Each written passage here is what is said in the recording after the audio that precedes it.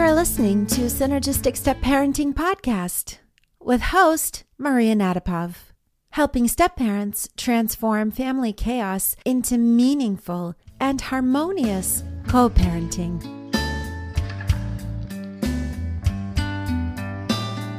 Hi, step parents, Maria here. I am so excited to bring to you this week's episode. It is an interview with the incredible Tamara Ashley, who specializes in treating PTSD through RRT, which if you've been listening to the show, then you know that I'm an enormous supporter of RRT and I'm a fellow practitioner.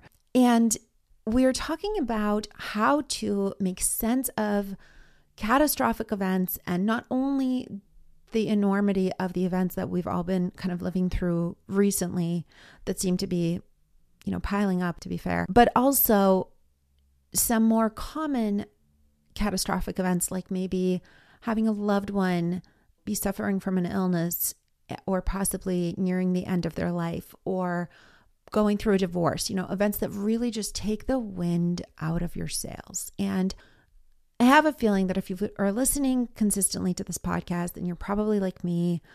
I would venture to guess that you are a sensitive soul, and therefore you feel all of this at a level where it just feels like it's more weight, maybe more than some others that you know. It's just that much harder to get up and go and move on with your day. And I'm so excited for this conversation because at the end of it, I really felt uplifted, and I believe strongly that it's going to have the same result for you. So I just can't wait to go ahead and get started and share this episode with you. But first, I'd love to properly introduce our guest, Tamara Ashley. She is a licensed professional counselor with a private practice in Atlanta, Georgia. She's been using rapid resolution therapy since she began training with Dr. John Connolly in 2009, and over the past 11 years has continued to benefit from his teaching and mentorship. She's also had the opportunity to provide training and support for RRT practitioners over the years through the Institute for Rapid Resolution Therapy. RRT has been life-changing for her personally and professionally, and it has been such a pleasure to hear the same from her clients. She specializes in RRT to address trauma, PTSD, grief, guilt, anxiety, panic attacks, and phobias, and she works with rape survivors, veterans, first responders, and clients with trauma from childhood abuse, domestic violence, physical or sexual abuse, car accidents, natural disasters, war, and other forms of violence. And as a former doula, she also uses RRT to address concerns during pregnancy or postpartum, including fears, anxiety, guilt, and trauma from difficult birth experiences. She holds a master's degree in professional counseling from Georgia State University and a Bachelor of Arts degree from St. John's College in Annapolis, Maryland. And of course, we will include links to Tamara in the show notes. And without further ado, here you go.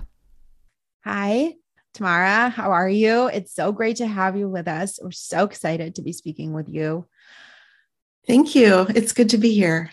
Welcome. And let's just dive right in. So I know that you are a master's level counselor and you have so much experience helping all sorts of folks dealing with varying degrees of trauma, and you have an unbelievable success rate doing so. And I know from personal experience, I think it would be wonderful to address some of the crazy things that we're living through these days. I know that to some degree we've touched on it, but it just seems like more and more things are coming out of the woodwork. For example, war on top of a pandemic. But in reality, we also have more probably what some might call common events that can be they can feel just as catastrophic. For example, divorce, or dealing with, a loved one sort of being at the end of their life journey. And those kinds of things that just take more. They just take more of us and take longer. And there's sort of a larger process, I would say, involved in actually coming to terms with it. So I would love for you to speak to, how does one go about making sense of it and walking through that path towards starting to get to the other the other side. And obviously, I know it's a process. I know it's a journey. That's not to belittle it and say that it can happen quickly, but could you speak to that? And also maybe in order to help our listeners identify if that might be going on for them, because sometimes I think we could be so busy going through the motions that we might not be aware because there's just so many distractions and so many asks of us every single day. Could you also help to identify what some of those things can look like so that maybe somebody could be like, oh, wow, I didn't even realize, but yeah, that's happening for me right now. This is actually going on. And I need to slow down and I need to take on some of these suggestions you're going to give us in a moment. Absolutely. I mean, obviously, there are times when there's something going on where we're very much aware that this is what's impacting us. But I certainly talk to a lot of people who will come and tell me something like, I've been feeling a lot of anxiety, not sleeping well, depressed. I don't know what's wrong with me. Why am I feeling this way? But when you ask a few questions, it's like, I have a parent who's extremely ill, possibly nearing the end of life. I have a child who is struggling either socially or with school or mental health. And then there could be a lot of other things. I mean, we hear about things in the news. I mean, obviously, there are things that are disturbing for anybody to hear or read about. But then if it's something that you have a personal connection to, whether it's somebody with a history of sexual abuse or violence, hearing about things in the news, as there have been, whether it's about certainly war kinds of things that can be kind of personal. And so, yeah, your question, how do we navigate that? How do we deal with it? Well, one is recognizing it, obviously. And then the other thing that I just encourage everyone to do is I'm a counselor, but with all that I know about mental health and how we can help ourselves, there are times when I need to go talk to someone because we can't always be that for ourselves, even those of us with those skills. So please do not think that you're supposed to figure it out on your own. So that there's that. Thank you so much for pointing that out. I think that's so important. And I know personally, and I've spoken to other coaches and other professionals who do this work and work around mental health and mental wellness. And it can be so easy to get lost in that trap, thinking that, well, I have the skills. I need to be able to figure this out. I should be impenetrable. And I think also more so even those outside of the community look at us that way. It's that misconception that, that they don't need anybody. They already know everything there is. They're full of skills. And yes, we are, but it's so important that all of us need, I think, that objectivity, number one. Number two, just somebody in your corner to hold space for you and hold you or me. And it's so common to just have these things that are bigger than us and they cloud our judgment, or maybe we just all need some clearing, which is what I think you were alluding to. And so recognizing that, yes, even if we have these amazing skills and we can do that for others, doing it for yourself is a whole different ball game. Exactly. And most importantly, we don't need to have that pressure of having to do it ourselves. Asking for help is such a critical component. And we've talked about that a little bit on the show before, and how important it is to be able to reach out and ask for help from whoever that is that feels like a good resource or just feels like a kind soul or a shoulder or an ear, what have you. So thank you so much for pointing that out. And I also want to say, as a parent, I know a lot of us tend to put our needs kind of low on the list and feel like we need to do for our families. And I know this is a cliche, everybody knows it, but really just remembering that taking care of yourself is necessary in order to be able to be there for your family, that it's not just for you, it's for them, for you to be doing okay. So Absolutely. It's not sort of an extra. Right. No, you're so right. It's a vital must have. And we've mentioned that on the show before too. I love that you're underscoring this really important, necessary aspect. So I think we were chatting, you were saying what kinds of things you hear sometimes from people that they are concerned about with regard to their loved ones or things that are going on for them. If someone, and we talked about, of course, just now, recognizing that there is something that is consuming us and sort of getting in the way. maybe a little bit more invasively than other things tend to. What kinds of things do you notice that people have commonly that, if somebody isn't recognizing it, how could they identify, oh yeah, wow, this is becoming a bit more of an issue, rather than just, oh, I've been a little bit worried about XYZ. How do we know when it's crossed that line into it's time to get some help for this? Yeah. Well, recognizing that you need to get some help doesn't necessarily come along with recognizing why. Oftentimes we think, okay, I'm handling this. Yes, I have a lot of responsibilities. I'm dealing with this family member, this situation. And it seems like you're supposed to be handling it well. And you tell yourself that you are until you're not. And sometimes the recognition that, I'm just not feeling good. I'm feeling irritable. I'm feeling tired. I'm not getting enjoyment out of things. I just feel worn down. And that brings along a lack of flexibility, a lack of creativity. When you just feel run down, you might not necessarily connect it with all the stuff that you've been thinking of as just normal parts of your life. But that's okay, because if you go to talk to someone, sometimes you don't even need the other person to point out, well, you're dealing with these things. Maybe that's why. Sometimes just saying it out loud, you hear yourself say it. And you can realize, okay. So what I'm hearing you say is ultimately it comes down to tuning in, because just in order to notice those subtle changes, one has to have a certain level of awareness of their baselines. Everything's relative. And also in reality, because we're so unique as individuals, what can be really invasive and disturbing, if you will, to one person, somebody else will have a completely different tolerance for it. And it just such a good point. Yes. Yes. So that's awesome to highlight, because that concept of tuning in is another one that has come up a lot. And it's exciting in a way to point out that it can seem like such a simple thing that can easily fall off the radar, or like, oh, I don't need to do that. It's not a big deal. That's so silly. But actually, it's sort of the basis of everything else. It's the basis of us being at our optimal and recognizing what our body needs, be it physical or emotional or, some other thing that we're yearning for or needing in that moment. And in order to be able to respond to those needs, we first have to notice them, which requires us to just have a general awareness on a pretty regular basis. So sort of connection to ourselves, whatever that looks like, right? Whatever our process is for that is pretty important on a regular basis too. Would you agree?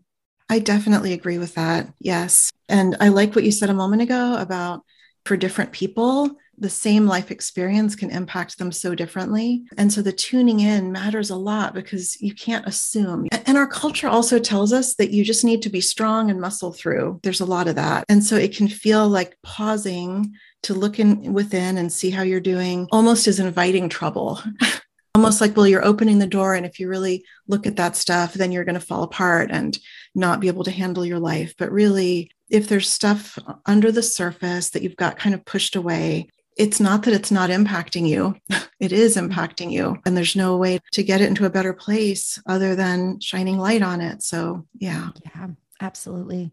Okay. So once somebody has noticed, could you tell us a little bit? I mean, I know that we've heard about the stages, but what would you say maybe are surprising things about that journey towards healing or accepting, or moving forward with some of these bigger events that, like you said, maybe somebody was sexually assaulted, maybe it's divorce, maybe it's a loved one is dying or has passed, maybe it's some world event that just feels really overwhelming. There's so much uncertainty, so many questions, and it's just difficult to cope. What does that look like for people as they move through that? Or what would you say, are there successful tips or, things that maybe we don't often hear of or think about? Sure. So it's a big question. There could be a lot of answers. One thing that comes to mind is that it's very common for people to get stuck, and there are a lot of ways to get stuck. And one of those ways is the sort of natural impulse to think about how we don't want to be thinking, feeling, reacting, and then to try really hard to not do those things. Yes. Yeah. Which is impossible because Right. we can't not do a thing. We can only do another thing. It's impossible. And our unconscious doesn't really understand when we're thinking about what it is that we don't want, doesn't know what to do with that. So that's one thing that can help. You can't just decide to not feel it. So talking to other people, getting a different perspective. And then the other thing is connection.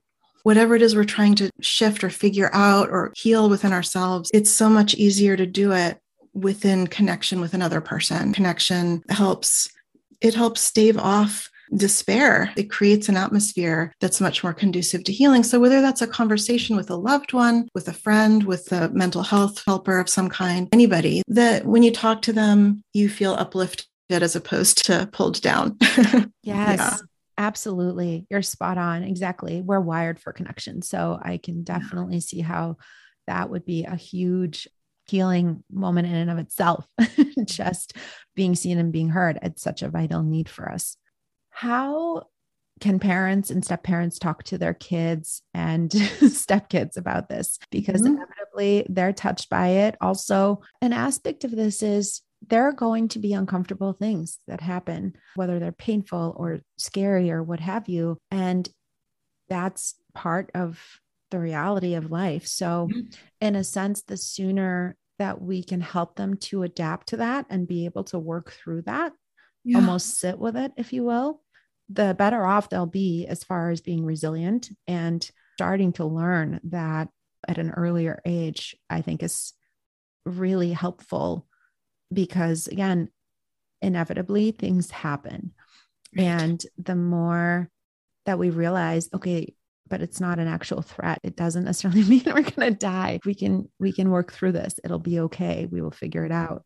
I think that's really important because with anxiety on the rise and depression on the rise, it seems like that is a really critical piece of that equation. Yeah. At least that's my take. Yeah, definitely. There's a balance between dipping into the painful feelings, but not staying stuck in them and moving towards, okay, what can we do to make the world better, either around this exact issue or, in some other way? What can I do for myself or others? And not having it be just the positive, you know what I mean? Yes. Yes, the perspective. I so agree with you. The perspective is so important, and creating space to feel the feelings and acknowledge but not be consumed by it, and recognize that there's more to life, and also that we each have a purpose and there's more that we're meant to do. So to your point earlier, self-care is a critical necessity. It's not a nice to have. Exactly. So the more well we are, the more creative we could be towards those solutions, or the more we might be able to help in varying ways, or the more good we would be able to do, what have you, however we want to think about it. And just remember, sometimes there's specifically good you can do around the issue in question if you're feeling better, more capable of doing that. But sometimes there's just literally nothing you can do about the thing that's been troubling. And then the thing that you can do is to do what's possible elsewhere. Right. That's exactly what I was thinking too. And I'm so glad that you clarified that, because I don't think I did. But yeah, good is just good. So the more good that we put into the world, whatever that is, then that's a positive thing. And it's perfectly fine to say, well, this feels good to me, and I would like to do this because it feels good to me, because others that are probably feeling the same way, and they're going to be really appreciative that you are either showing the way by doing it, or you're creating space for them to be a part of whatever you are doing as well. Yes. I think that's a really good point, that doing good, trying to make things better somewhere in some way, there's nothing wrong. In fact, it's a good thing to focus those energies in areas that make you feel good. Absolutely. Exactly. That's fantastic. Well, I've loved this conversation. I think it's been so valuable to get your insights and just to explore with you things that feel unpleasant most of the time. And I'm actually feeling really uplifted after this conversation. Any final thoughts that you'd like to share? If I'm going to stress one thing, it's that you are not being selfish when you take care of yourself. It's the opposite of that. You're not taking away from your family when you do something that seems like it's just for you. It's selfless to take care of yourself, because not only are you feeling better, which means you are less irritable, less, right, less hot-headed, more patient, more loving, and you just have more grounded, nurturing energy and are able to make better decisions because you're clear-headed. But also all of that then benefits everybody else as well, because as you are interacting with them and doing things for them, all of that goodness is flowing their way also, and hopefully positively impacting their days and their lives. And it all has a big ripple. Yes. I love that. Beautiful. Fantastic. Well, thank you so much, Tamara. It was such a pleasure to talk to you. And like I said, I almost didn't expect to feel this uplifted and this good after this conversation, but this is awesome. It's magic. I do too. So connection, right? Yes, exactly. Right. Beautiful example. I hope that you enjoyed this conversation with Tamara Ashley, and I hope that you came out of it feeling just as uplifted as I did. Just to recap what we touched on, we talked about how to make sense of catastrophic events, signs to look for that you need some help, how to talk about this with your stepchildren, when and how to ask for help, and how to heal through difficult life events. Again, I am so grateful that you joined me. Please go ahead and give us a like and write a comment reviewing us on iTunes. You can look at that for how to do that in the show notes. And please go ahead and share this episode if you found it helpful with anybody that you know who might be struggling right now and who's also a sensitive soul and is just having a really difficult time making sense of everything going on in the world that we're living through, or just going through a difficult time personally.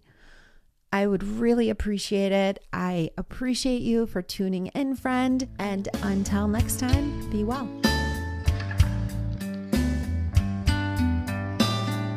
Thanks for tuning into Synergistic Step Parenting Podcast. Please subscribe to this podcast on your favorite streaming platform so you don't miss a thing. If you like what you hear and you find the information helpful, please rate us 5 stars and leave a review letting us know what you like about the show on Apple Podcast. Don't know how? Don't worry. We'll include instructions in the show notes. And if you know of other step parents who can benefit from hearing this episode, please share it with them. John Swain did our theme music. Thanks, John.